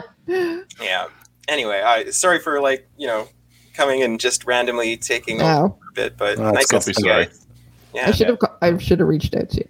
Yeah, well, it worked out. I was home. There's a lot of good information there. Yeah. Well, and again, if any, I just want to say, union, there was no union crew. This was this girl's second job probably ever, and I just. It's not fair to paint my industry or my profession. I got in an argument with somebody, like a gun owner, a good friend of mine, who's like, there should be no job as a prop master or an armorer. And I'm like, I am going to respectfully disagree with you on that. And here's why. My jobs are important. But, thankfully she had her mind changed at the end. She sent me a nice little private message. She's like, I'm sorry. I maybe, because, it's just some of our community. It's ironic because some of them are coming off a little bit kind of like the anti-gunners when they don't know what they're talking about. And there's a lot of that, right? Like it's easy as a law-abiding gun owner to have that level of safety that's so drilled into us that we would never let something like this happen. And how dare Alec Baldwin let something like this happen when there's it's not entirely his fault. So. No, there's other not. people who are responsible. There's other people who are responsible. It's their job to be responsible. It's not his job to be that guy. And especially in the context of a single action, stupid revolver with a loading gate that safety checking those things is a pain in the ass and takes time. And somebody should have been just doing that. So, yeah, makes sense. Yeah. Awesome. Well, thank you guys for letting me come on and rant. I'll leave you be now and enjoy watching the rest of the shows. So, all right, thanks. All right, take care. Thank you, Dustin. Thank you, Dustin. Oh, no, wrong. There we go. Remember when Dustin came on and he was the other Kelly? No, that was too long ago. How many episodes ago was that? I was looking back a while ago and it popped up last week, and it was the other Kelly, Dustin. That was about 2 or 3 years ago. Yeah, he came on one night, substituted in for me. Slamfire Flashback is brought to you by. So some memory, awesome. So we got some good information on the safety procedures on a movie set. We were easing our way into the topic, and I think that worked out perfect. Yeah. Well, let's cover a couple more of these, and then let's get back to the rest of the show. Okay. Dry fire, Mo. You just said that you were dry firing. What's your So procedure? for me, from day one, I dry fire almost every day, and I'm the only one that ever touches my pistol. I take it out of the safe, I put it back, but I always go through the same. I check it every single day, and then with ammo, I have a couple of dummy mags. And then I also use some dummy rounds too. But again, even if when I go to pick up that mag that has the dummy rounds in, I look at it and I pop a few of them out and I put them back in. I just have this habit of just always doing that, right? And I know I don't have any live ammo there, but I still go through that because if I'm going to be pointing the gun in my house, I'm going to make sure that there's no chance that thing is loaded. So I do that. Do you put them in different locations as well?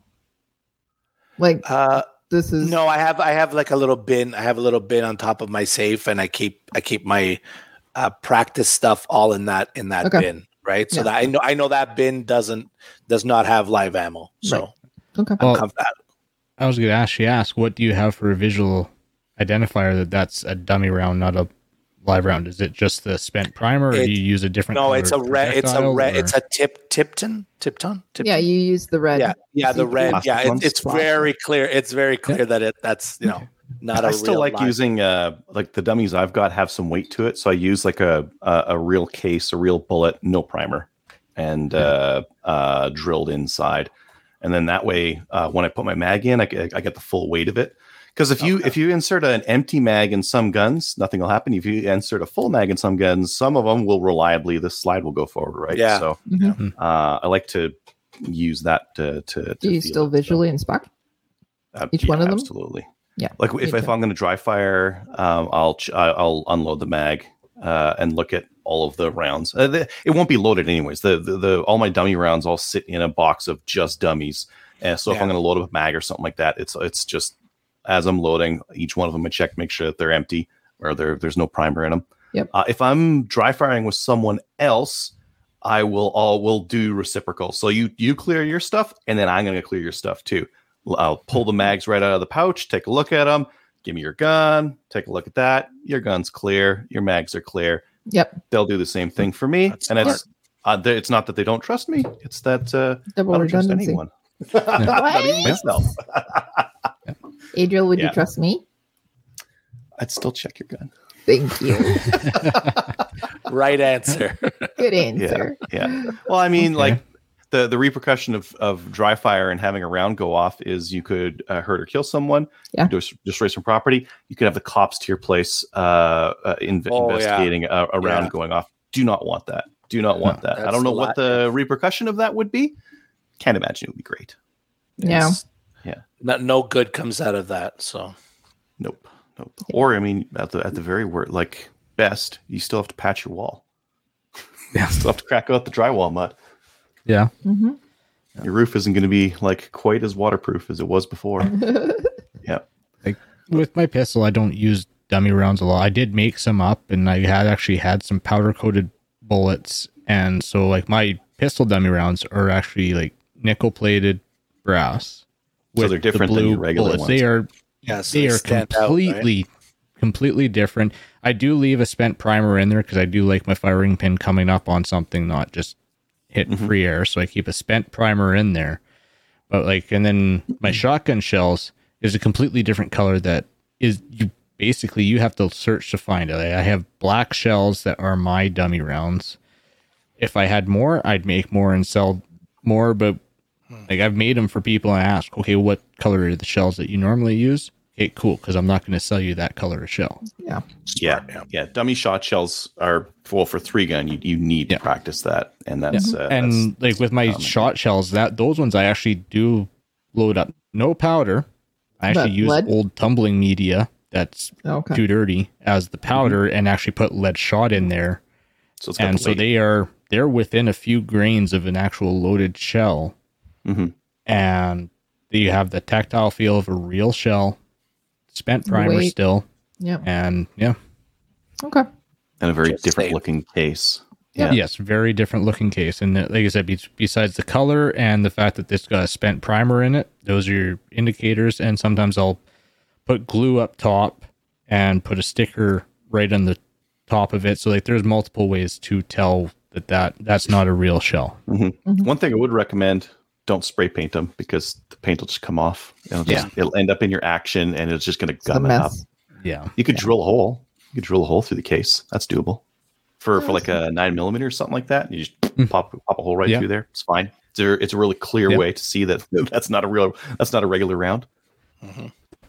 For sure. Do you do anything different for dry fire, Kelly? No, just pick a location that would be. I make sure that there's no ammo for one. Yeah, absolutely. Mm-hmm. Make sure that it's just dummy rounds as well. The red Tipton. And then the other thing is I choose a location where I know if something does happen, which it's not going to, but I double check everything, obviously. It's just not going to damage anything. So it's my basement. Or something. It's my basement where I have cinder block walls, etc. And I'm not aiming at my TV or anything like that. So it's not going to pull an Elvis. No. This show's no good. I would. Yeah. I dry fire in the basement too. No one's around. There is no live ammo. Exactly. But one of the big things, whenever I'm handling a gun, it's finger inside the trigger, obviously. It is all the time. And I'm like a movie set. I am checking this gun every time I'm doing it. I'm racking it multiple times, double checking my mag, even though I know I don't have live rounds around. Yeah. And every time I touch a gun, and I think this is beneficial for everyone, is practice that. Whenever you grab it, I just started a Krav Maga, Commando Krav Maga class, and it was just rubber guns. And I had to laugh. Like last night was the first class of that, and it was disarming guns. And some of it, I'll reserve my opinion on some of it, but I found it funny because as soon as I grabbed that gun, it was okay. I was down and compressed high ready with it. Yeah. Oh yeah, like we're standing gonna there. gently I end knee. up with it, and I'm standing there listening to the instructor, and I'm just high ready, just. Oh, okay. And then I'm supposed to point to his chest, which, even though I know it's basically a blue gun, but it is black with tape, but it's basically a blue gun. And I'm supposed to point this at this guy's chest. I'm like, I don't like this. I like that. Yeah. You know what? It's the exact same thing when we I know it's getting a little off topic, but so for example, when we do our instruction POIs for Project Maple Seed, we have just a rifle stock and we have a laser on it, but I don't let anybody Go be in downrange of front it. of it. Yeah. Downrange of it, and I point it downrange, and I'm modeling something for people, or I'm having my instructors model it. I want us to model the safety. It's important. The gun, as you're switching sides, the gun barrel goes up. It doesn't sweep the crowd, even though it's a stock. Yeah. That's exactly it. Yeah. Well, Anyways. practice that stuff and get. Yeah, if you always have those habits ingrained in you. Yeah. Yeah, exactly. So What about, Sean likes Kyle's jib. The cut of his jib, Cut of his jib. specifically Yeah. the cut. Yeah. Yes. Yeah. Thanks. What Sean. about a maple seed? So with maple seed, we follow a couple different layers. What are some of the safety procedures we follow, Kelly? A lot. So we do.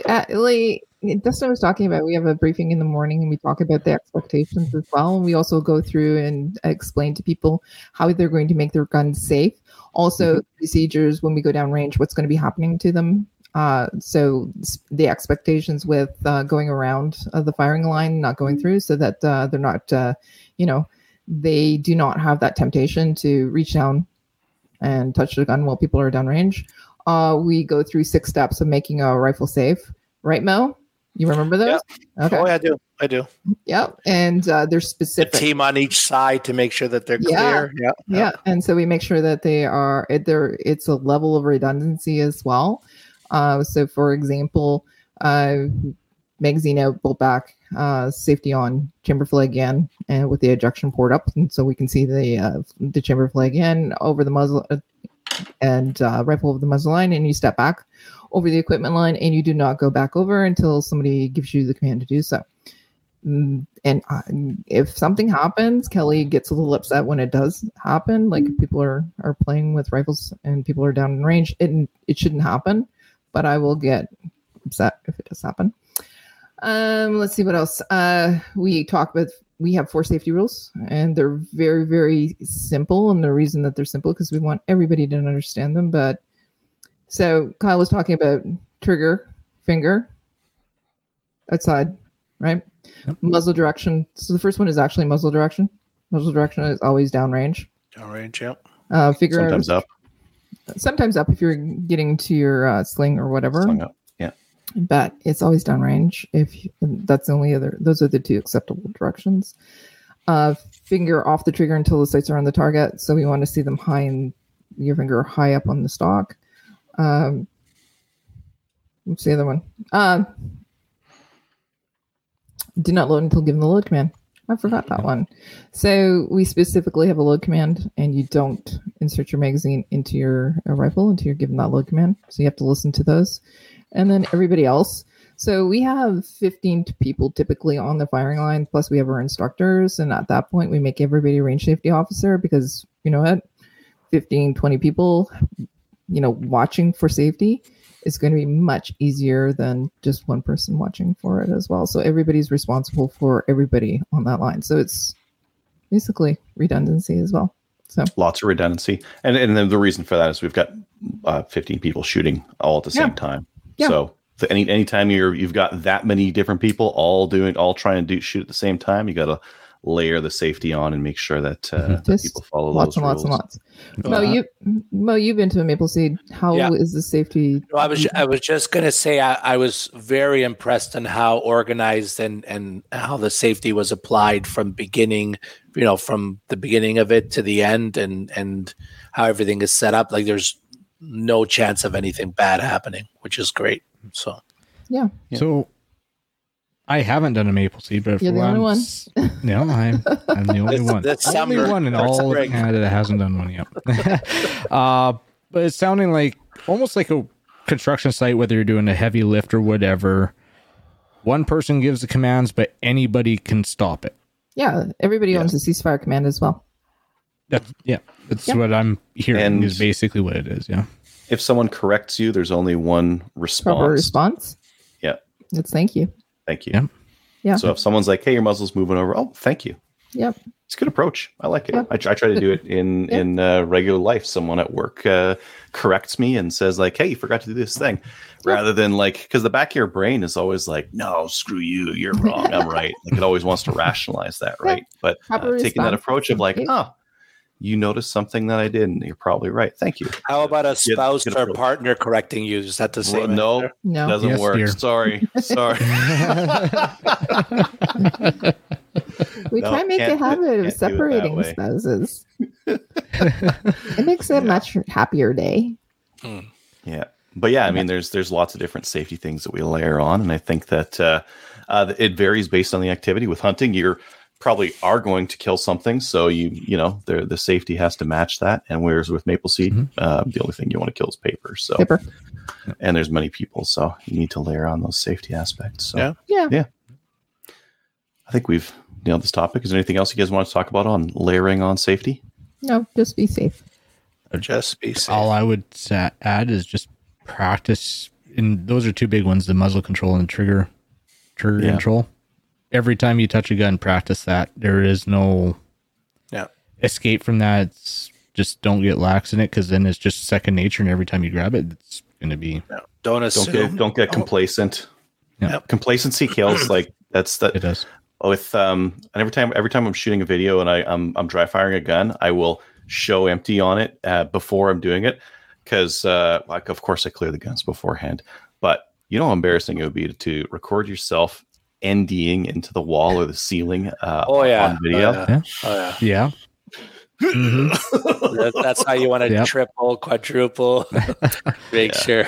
Yeah. Bad enough to do it, even worse to get it on camera. We've all seen those videos online, though. Not mine. Yeah. Not yours. No. Wasn't there a famous trainer in the U.S. that had a discharge? Who was it? Ayub? Masada Ayub? No, Or no? not Masada. I'm not sure. There was that had happens, at though. one of his whatever, and he had Oh, I know the one you're talking about. It just happened 6 months Is ago. it that so revolver? no, it was long. It was longer than long ago. Oh, it happens. Anyways, I complacency. guess it does. Yeah. Yeah. Watch for complacency. All right, listener feedback. Listener feedback is sponsored by Armory DC Gunsmith. Armory DC Gunsmith is a full-service gunsmith who specializes in firearms refinishing. He offers hot blowing. Oh, you know what we didn't talk about? What? Gunsmithing. Clear your guns before doing any gunsmithing on them. Oh, Yes. Yeah. I bet Denis over at Armory DC Gunsmith follows lots of safety steps before he think? starts working on You a gun. have to. yeah. I would Bet you gotta imagine so. clear it. Yeah. Even if you're a new person who comes on and that gun's disassembled, I bet you still got to check that chamber, make sure it's empty. Anyways, And I check out bet you his no website. ammo's around in that back room. Likely, yep. Just dummies. Check out his online inventory of new and used guns, firearms, accessories, optics, and more at dcgunsmith.ca. Mo, do you want to read this first one from Sure Julian? can. Hello, Slamfire crew. Your podcast continues to keep me wide awake on my long trek to work. Please continue being awesome. I'm glad we're keeping him awake. I just purchased a Norinco Type 97 Gen 3, and I'm pretty keen to get shooting, but I am having a small issue with it not chambering additional rounds automatically as it should. I'm going to double check it and do another thorough cleaning, but I'm wondering if there's anything I'm not thinking of that you could suggest that does not involve modifying the firearm. Thanks again. P.S. Kelly, if you're looking for less expensive property in New Brunswick, you should check out what McAdam or Harvey have to offer. I know the houses there can be a lot less, and some land lots are pretty large. Cheers, Julian in New Brunswick. There you go. We got a real estate tip too. So, Yeah. To Those be guys long. sound sketchy. No. Yeah. it's a long commute to where I would be working. So yeah, but I know McAdam and I know Harvey as well since I lived in both Fredericton and Armagh. But the gun dealer is in McAdam, so it's worth the jaunt, I guess. The jaunt. Anyways, I know what's causing Julian's problems. You do? What is 80%. that? 80% sure. Okay. Okay, I got 2 ideas. So Gas selection 0, 1, 2. If it's at 0, it won't cycle. it may Straight up. eject. It may eject, but it's not going to pick up. 0. It cuts it off. It's for grenade launching. There's no gas. So if it's not loading and you need to do it manually, that might be it. You need to turn it on to 1. 2 is like the thing's half rusted out. It's covered in mud. You're in like trench warfare, and you need that empty ejected. You put it to number 2, and it'll fling it like 20 feet out to the side there. That's what I would bet it would be. But there's other things like, sorry, Kyle, you had some guesses. So gas was my number 1 to check. Like if it's ejecting but not picking up a round, I'd be checking your gas. Or if he's using metal mags, check your feed lips on your mag. They might be too closed in, so it's not picking up the next round from the mag. Yeah, could be a feeding issue. So we would need to know a little bit more about what kind of what's the chambering bit. So better information to give us would be, is it failing to feed? So the bolt's coming back, bolt goes forward, the round doesn't go into the chamber for some reason or another, or it doesn't eject, the case isn't coming out, or the case comes out and it gets rammed back in there and doesn't feed quite right. So if you can tell us a little bit more about the specific failure it's causing, that would help. But I would check your gas setting. And before you get too far, Loctite down your bases, because I've heard those Gen 3s, the bases can get a little bit wobbly on them if you don't torque them down. That's all I got to say about that. Cool. We've been kind of hitting Facebook as we've gone along here. Sean says, how dare you? Mossad is a saint. Sorry, Sean. Sorry, Masood. Sorry, Sean. Yeah, you're never going to get reminded that. Sorry to all. Moving on. If you'd like to email slamfireradio@gmail.com. Patreon supporters, if you'd like to help support the show, head on over to patreon.com, search for Slamfire Radio over there, and throw us a couple bucks every month. And we'll, I don't know, use it to buy fancy mics or video cameras or backdrops or lights or, that kind of stuff. Shoutouts. Kelly? No. Says yes. I know. Says yes. It's been there forever in 2 days because I always have somebody to thank. Nope, I'm good. All right. Let's see. Nope on the other 2 here. I've just got a shout out for Thomas. Thanks for coming out to the range with me. It was a blast. And I hope we get out and look for some deer. Bring on the deer. Yeah, bring on the deer. I'm more excited about the moose because moose meat is delicious. Deer is like a little bit more limited. Moose is fantastic. Derek is saying, what's this in reference to? Well, I think it's with respect to layering on safety. Safety at the range. Yeah. That's what it sounds like. Yeah. Okay. Yep. Inspect backstops, back vehicles in, know the address of the range, have a first aid kit, know what's in it, know how to use whatever it carries, designate a vehicle that would be in an emergency, and let everyone know where the keys to it are. Yeah. I mean, we all go to events. Yep. This is like super common for a first aid plan or a safety meeting in the morning at a match. Yep. And double redundancy as well. Yeah. Do you guys carry first aid stuff when you go to the range? Yeah, absolutely. Yeah. I also just like on an off day when it's just you. So on Saturday when I went, the girl that I went with, I showed her where my trauma kit was, and also my first aid kit, and also where there was one on the range as well. And I said, if you need to use it, here's how you use it. Just don't put it around my neck. That's what I said. But I started carrying my stuff in the car and just keeping it in the car, because one of the things I've heard is you're more likely to run across a car accident, right? Yeah, and use it then. Yeah. So I always have it in the car. Yeah. Being in Fort Mac, where we're around Oilfield, I'm required to have a first aid kit in my truck all the time. Nice. So I always have that, and I have a kit on my range bag that I take to the range that has the added tourniquet. I am plan on actually building just a full out kit that's just in my truck. That's both a trauma kit for the range and works as like a Class A first aid kit for work. Yeah. I like it. Then you just know where it is, and it's got all the stuff in it. Yeah. Yep. And you've always got it. Cool. Coolio. Check us out on Gunners Canada. Like us on Facebook. Give us a review. Join the CCFR. And we'll see you next week. See you next week. So if you have any comments or questions for the show, please send an email to slamfireradio@gmail.com. Now go grab a gun and shoot something. When the talking is over, it's time to get a gun.